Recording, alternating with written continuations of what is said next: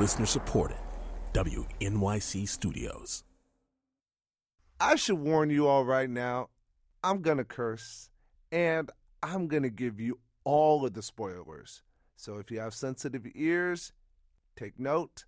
And if you haven't seen the most recent episode of Empire, what are you doing? Catch up, watch it, then come back and listen to us. Recap, Episode 2. Cookie, Hakeem, and Andre's hostile takeover has failed. They're starting their own label. It's my time. So whatever we call it, as long as Mama's got something to do with it, it's gonna live up to its name. Jamal tries to neutralize the threat. I saw Dad today, and he wants you back at Empire. So do I, because we're family. Lucious is still in prison and makes a powerful new enemy, Officer Ludacris. Forget whose house this is. Mine. My table, my newspaper. But Lucious deals with the threat of the new label in his own way by recording a hot new track from prison. Snitch, bitch, snitching ass bitch, snitch, bitch. He leaks the song to his new attorney, Bubbles Esquire, you know, from The Wire, and tells Officer Luda that he'll be out of prison soon. I'm not getting convicted because y'all make mistakes I don't. Meanwhile, Hakeem leaks his own album even though it's owned by Empire. Are you crazy? Isn't that illegal? I don't know and I don't care. And Lucious gets out of prison on bail with the oldest trick in the seedy TV lawyer playbook: blackmailing the judge with kinky sex pics. It's none of your business who I get dirty with.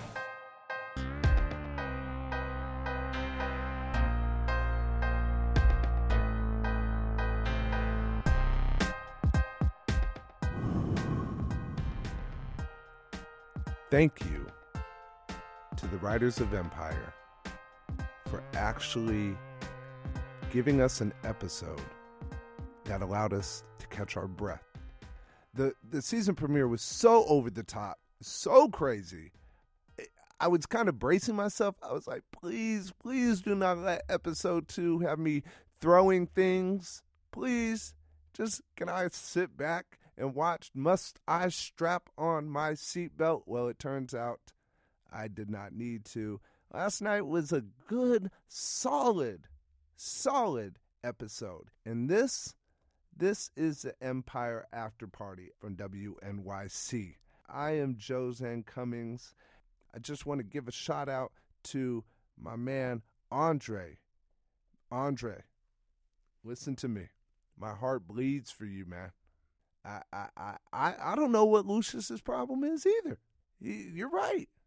I want to talk about the music. The music last night, Tiana, that scene where she's dancing and gyrating and working out some new song. That song's a hit. How many girls in the world right now who know what that song stays. The song that Lucious recorded, that song needs to go far away from any and all speakers. That song is awful. That song was awful by prison standards. That song was awful by Billboard standards. That song was awful as fiction on a fictional television show. Wow, that song was bad. It's one of those blind spots that I think Empire really suffers from, in the sense that, like, they want to convince us that at one point Lucious was the hottest thing on radio, and we're still not convinced. I need Lucious to be DJ. If y'all remember, y'all saw Hustle and Flow. That was Terrence Howard's character's name in Hustle and Flow. But all of last night's craziness aside, there's something else that I want to talk about. Something that happened on last week's episode of the Empire Afterparty. We were there in front of a live audience, if you recall, and I had a few friends with me, Jamila Lemieux from Ebony Magazine, John Caramonica from the New York Times, and Kevin Brown. You may know him as .com from 30 Rock. Very, very funny comedian. And he brought something to my attention that I admittedly really wasn't up on until he actually said something. I like the balance of the show tonight because right after they kill the light-skinned dude, they kill the dark-skinned dude. So just to keep the balance, don't be killing off all the dark-skinned people. Right. Because they're going to kill Antoine Fisher next, and then Becky's going to get killed next, and then all the dark-skinned people going to be off the show, and I don't appreciate that. Yes. Now, Kevin's a comedian, and of course he was saying that to be funny, but as a lot of people say, some of the funniest things are also some of the truest things. And so I wanted to dig into this a little bit more with him, and here's what he had to say. I noticed the light-skinned effect from moment one. Right. From moment one when I saw Terrence Howard and all his sons. Right. All his yellow sons. And it was funny to me. And then another thing was funny when they did the flashbacks to the kids. Okay. Some of the kids were very dark. Mm-hmm. And I'm in the house laughing. Like, so he was dark as a kid and then he grew up and turned light. How did that happen? But I just noticed those things. You notice those things because you're a dark-skinned brother yourself? Not really. Not I mean, because possibly, okay. But also because I'm a comedian. Well, and this is a conversation that goes on in our community, I think. Maybe mainstream. It does outsiders who weren't privy to these conversations didn't start noticing it until you could say Barack got into office. Then people started saying things like, well, they would never let a dark-skinned man be president, you know. and so there's levels to this consciousness, so to speak. Definitely levels.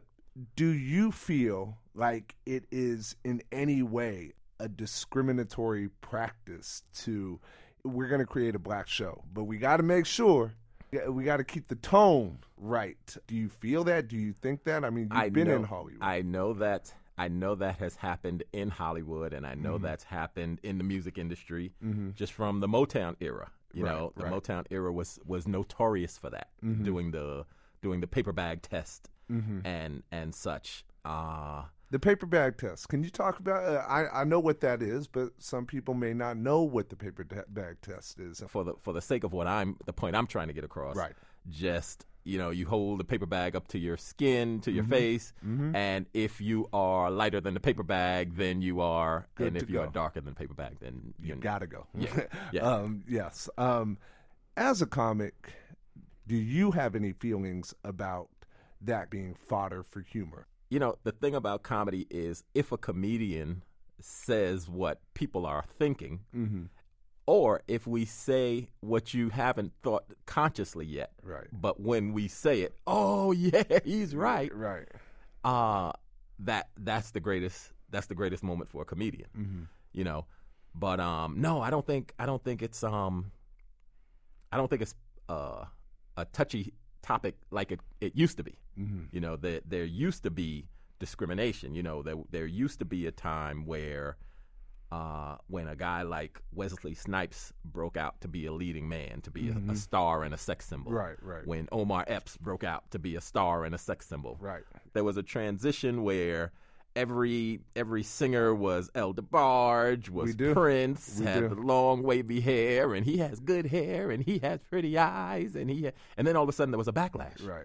There was a backlash, and these chocolate guys started coming up, and Bobby Brown was like, "Oh my goodness," you know.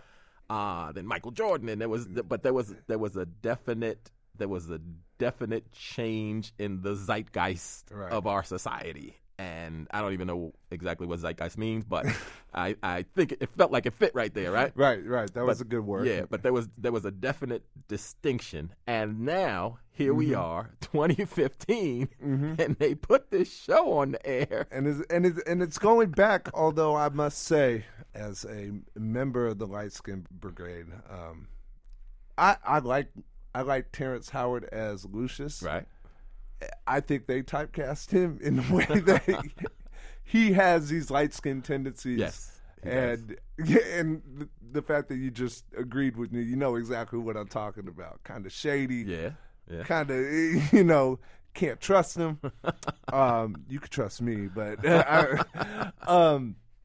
do you find, as an actor, as a comedian, somebody who has been on television, though, do you believe that the idea that a rising tide lifts all boats applies to black actors in this sense that a light-skinned brother like Terrence Howard's success bodes well for the next dark-skinned brother that comes along? Or do you think those are separate paths, so to speak? It's like the circles cross. Okay. They do cross. Mm-hmm. Terrence has to do a great job. Yes. He has to do a great job, and he does do a great job. He does. And then, so we did the podcast here. Yes, we did. And we watched the show here. Yes. The discussion, yes. Mm-hmm. And I went home, and I watched the show that came on before. Yes. Rosewood. With Morris Chestnut. Chocolate Chestnut, yes. Chocolate Chestnut. And his resume, is up there with any A-list actor. He's been in everything. Seasoned actor, professional, absolutely, leading man, right, super handsome, super attractive, chocolate brother. And they made that the companion piece to Empire, the lead into Empire. And of course, a guy like me is gonna say, yeah, they noticed that all those yellow guys was on this show. Right. So to balance it out, they put this black raisin on in front of him to balance out the color of the network. A good-looking raisin. A good-looking great raisin. looking. He's a great-looking. Great-looking chocolate brother. But they had to balance it out. If right. they had put... another light-skinned man. They put another yellow dude on there. Well, another thing that you had shared with us that I felt was very insightful, that right now, if you're a black actor, you are trying to get on Empire. And black entertainer. And your words proved to be true in last night's episode, because I don't know if there's a distinction between guest star and cameo, but there were guest appearances by Kelly Rowland and Ludacris. And these roles were very, very small. I mean, what value does that give for an actor to be on a show in such a minor way? Established actors. In this case, it's a trade-off. The difference between a minor role and a cameo is it's a cameo if you are a personality, if you are a celebrity and you come in. But the downside of what Empire seems to be doing now is if someone is too big a star, they distract from the character. That's my feeling too. We have an internal dialogue with ourselves as a viewer. We think things.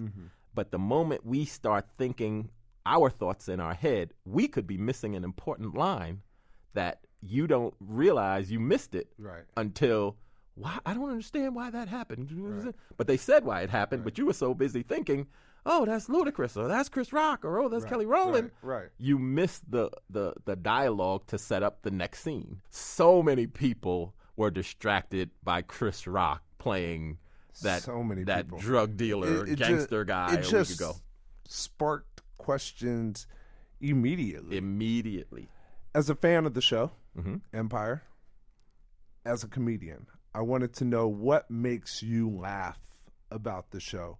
Is there ever a point where you're laughing with them because you're like, I know the magic behind that, or you're laughing at them? What do you find funny about Empire? I'm a huge fan, right? Right. Huge fan. Absolutely. So I remember I laugh at this moment all the time. Okay. Because I love the music so much. Right. I find myself singing songs from the show that I have no business singing. Yes. So there was the scene, right? Jamal goes down into the grimy hood spot to battle from the Black Rambo. Now, I don't know if you've ever been to one of those grimy hood spots where freestyle rap takes place. I have.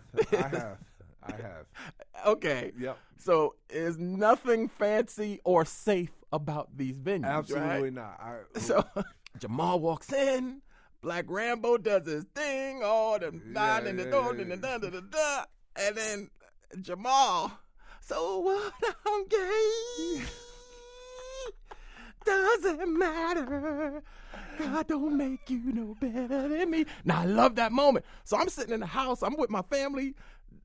We're talking about something else. And I just start singing, so what, I'm gay.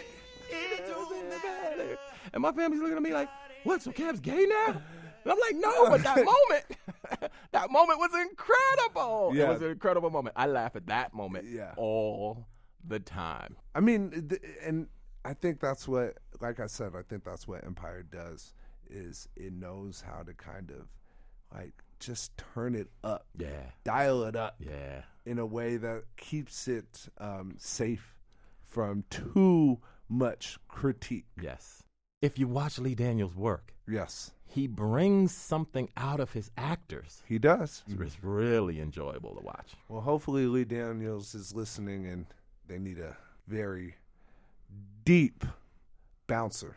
Aha! See, that's the problem. That's the problem. If I get called in, it's just going to be for a bouncer. Right. And I'd rather, I don't even want to be on the show. I prefer being on shows about the show. Kevin Brown is an amazing actor, all-around great guy, and very, very funny. You can find him on Twitter at .com30rock. That's DOTCOM, the number 3, the number 0, rock. He's also got a documentary coming out about the influential comedy club he started. It's called Uptown Comedy Club, the birth of hip-hop comedy, so be sure to look out for that very soon. My conversation with Kevin Brown about Blackness got me thinking not just about how we project ourselves, but also who does the projecting. So I called up a friend of mine. Morgan DeBon is the founder of Blavity, a media company that bills itself very, very accurately as the voice of Black millennials. She knew about this Blackness conversation the minute she started watching Empire.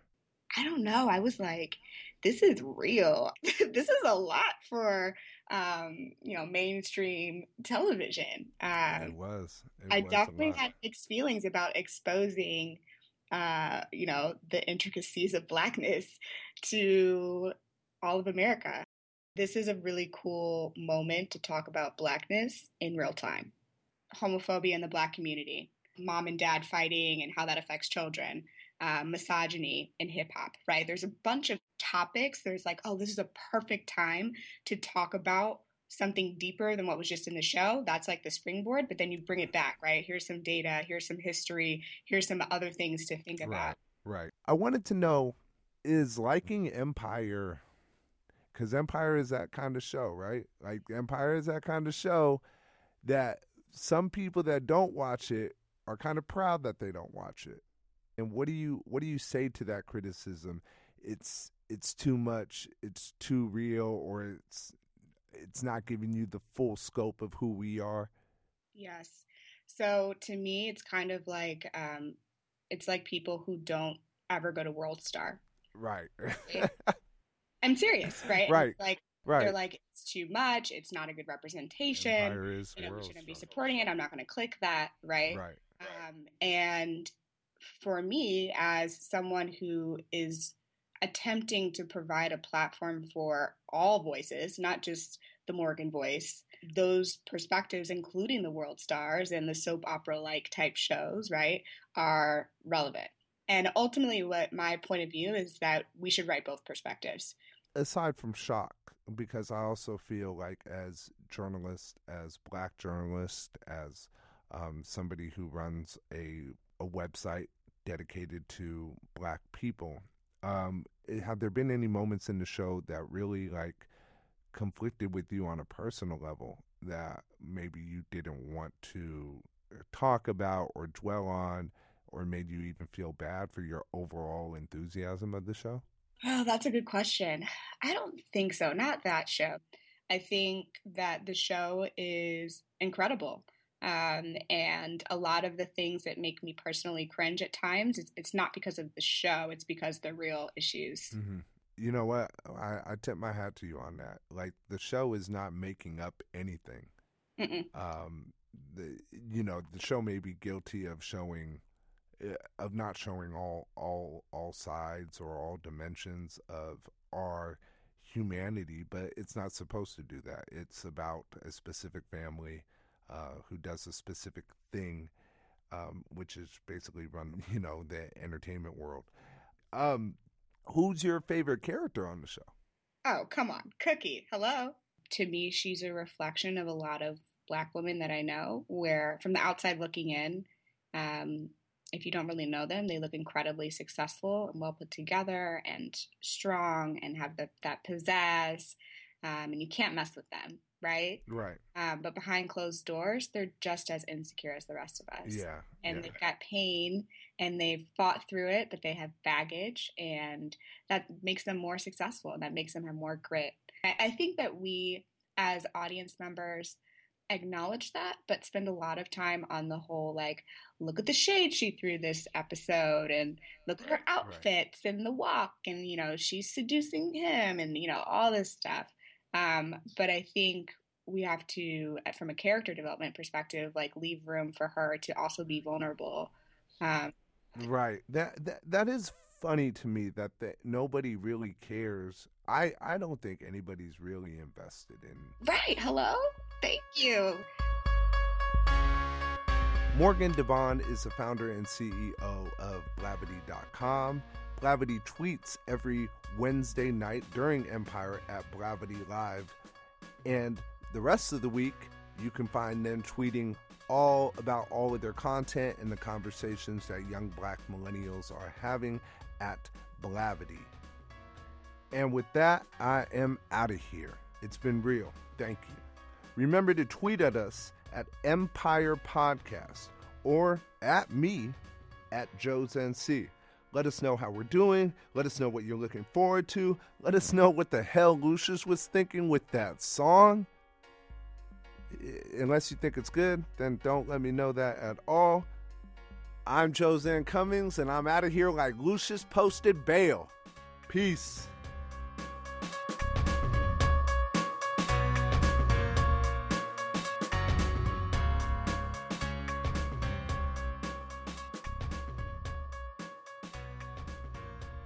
Did your daddy drop you on your head?